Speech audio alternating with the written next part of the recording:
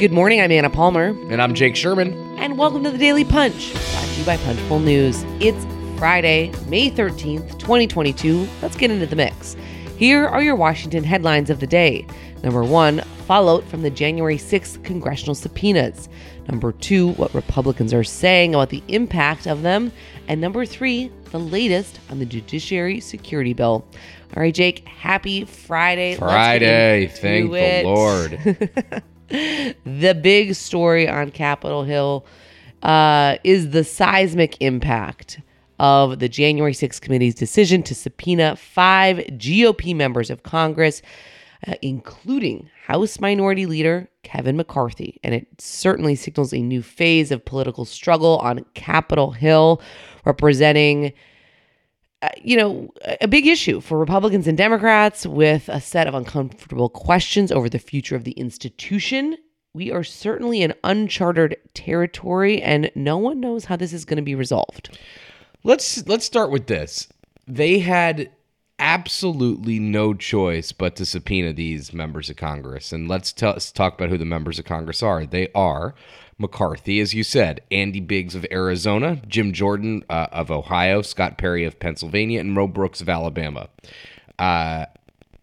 They are some of the lawmakers who, have either said they were involved, at least in some way, with the January 6th rally at the White House, and McCarthy, Jordan have suggested that they talked to Trump that day. They talked to him frequently.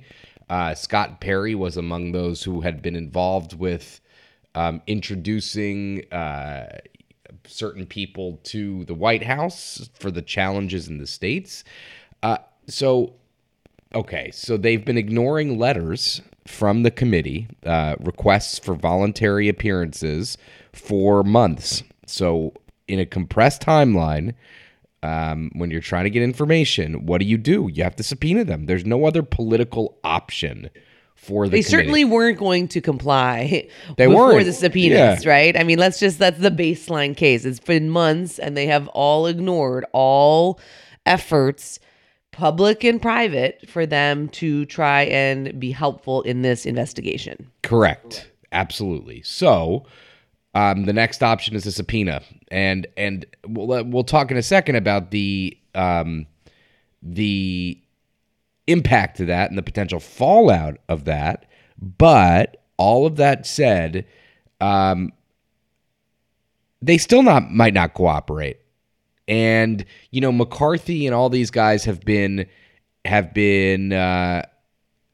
eager and have frequently suggested that this committee is a sham. Well, that's an interesting analysis, but that doesn't hold much weight. I mean, the House has voted to create this committee and has given it subpoena power. So whether you believe it's a sham or not is not really dispositive here. It's not really a useful analysis. Now, okay, yes, it is unprecedented to do this. This is a non-ethics case, and a member of Congress is being compelled to testify. But you know what else is unprecedented? An insurrection. With people who have brought in, who are looking to overturn the 2020 election. That is also unprecedented. So, now I guess we could talk about what the ramifications are, unless you have any thoughts on this being a sham, Anna. Do you have any thoughts on this being a sham or a not sham or a shem or whatever? What do you think? I think that it politically has been helpful for McCarthy, to kind of push this sham theory. I think yes, it is surprising that we have gotten here, I guess. I am surprised. I think it was unprecedented, as we've said several times now, to subpoena a member of their own chamber.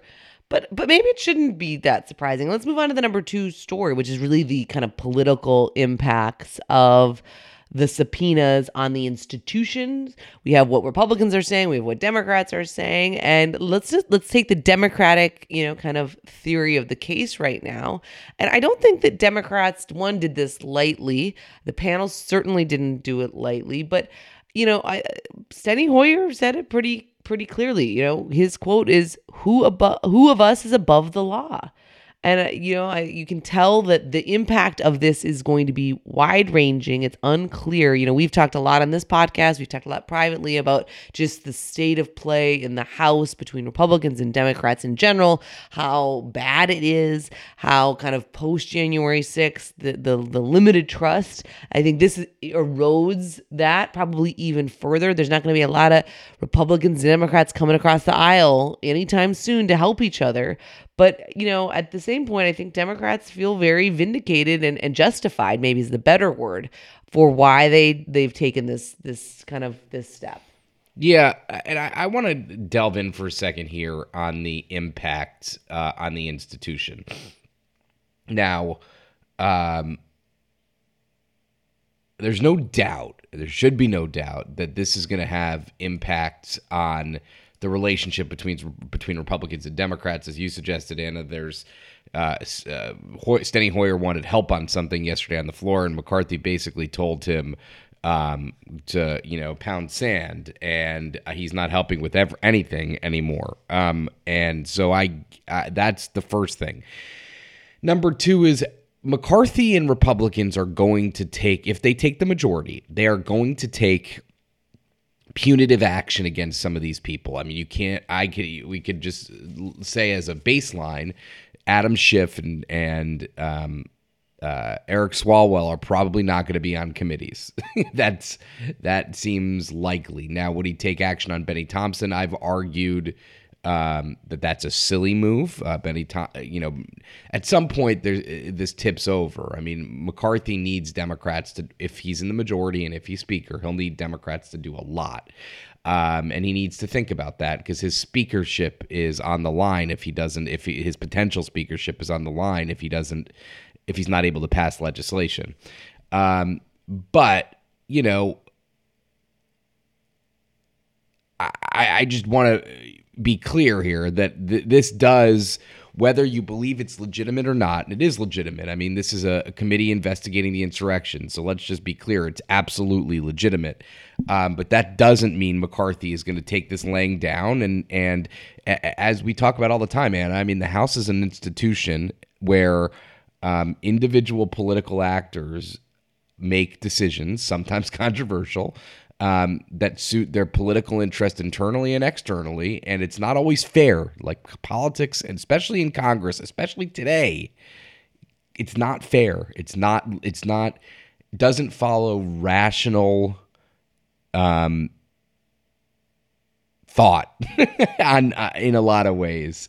So, do you have any thoughts on that? I think what I actually in our coverage today, the thing that I thought was interesting, I just want to point out, to your point, yes, there's going to be wide-ranging impacts of the institution, but I thought Representative John Kakos, remember him, Republican from New York, who had been the person that was supposed to kind of create the deal for a bipartisan January 6th commission that McCarthy later squashed. He says, quote, "It was exactly my fear. It's why we should have a balanced commission. Subpoenaing fellow members of Congress was exactly what I feared when you have unbalanced subpoena power in a commission."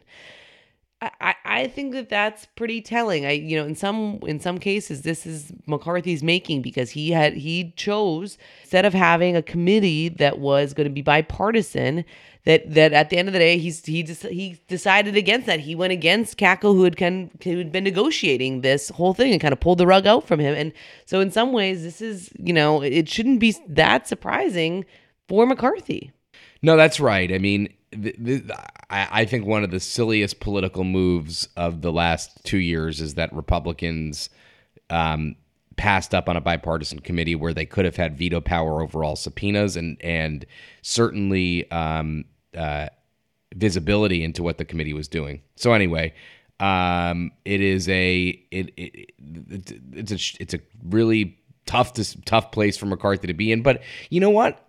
He probably does better with his base, but by course. I mean, right? But I think also at the end of the day, if he has nothing to hide, and I know this sounds trite, but like if he has nothing to hide, he should just go in and talk to them. I mean, I know that's not popular. It's probably not popular with his base, but, I don't know why they just don't do that. I mean, it's the easy solution here, but, who am I to analyze, Oh, well, to analyze that, I think it's what we do every day. Let's move on to the number 3 story of the morning. Is that what we do every day? Yeah, let's hope so. Yeah, let's hope we add some value here. But I want to move to the number 3 story of the morning, Jake, because it is important, which is about this effort in Congress to act on a judiciary security bill. The House is following the Senate's lead and taking up legislation to provide police protection for families of Supreme Court justices. House Majority Leader Steny Hoyer announced this on Thursday night. However, interestingly enough, Democrats want to go further and extend those protections to judicial clerks and court staffers if needed. In my mind, this is just part of that larger security conversation. And what we have seen is obviously a massively increased police presence on Capitol Hill following the January 6th insurrection in terms of the number of kind of security detail that rank and file members now have, and coming out of this leaked Roe versus Wade draft opinion, clearly, and the amount of protests that are happening at the homes of the justices, this is just another kind of step further of kind of the need to police and protect those that are serving not only in Congress but now in the judiciary. Yeah, this is going to be another battle between the House and Senate. The Senate passed this bill easily, I think by unanimous consent earlier this week. And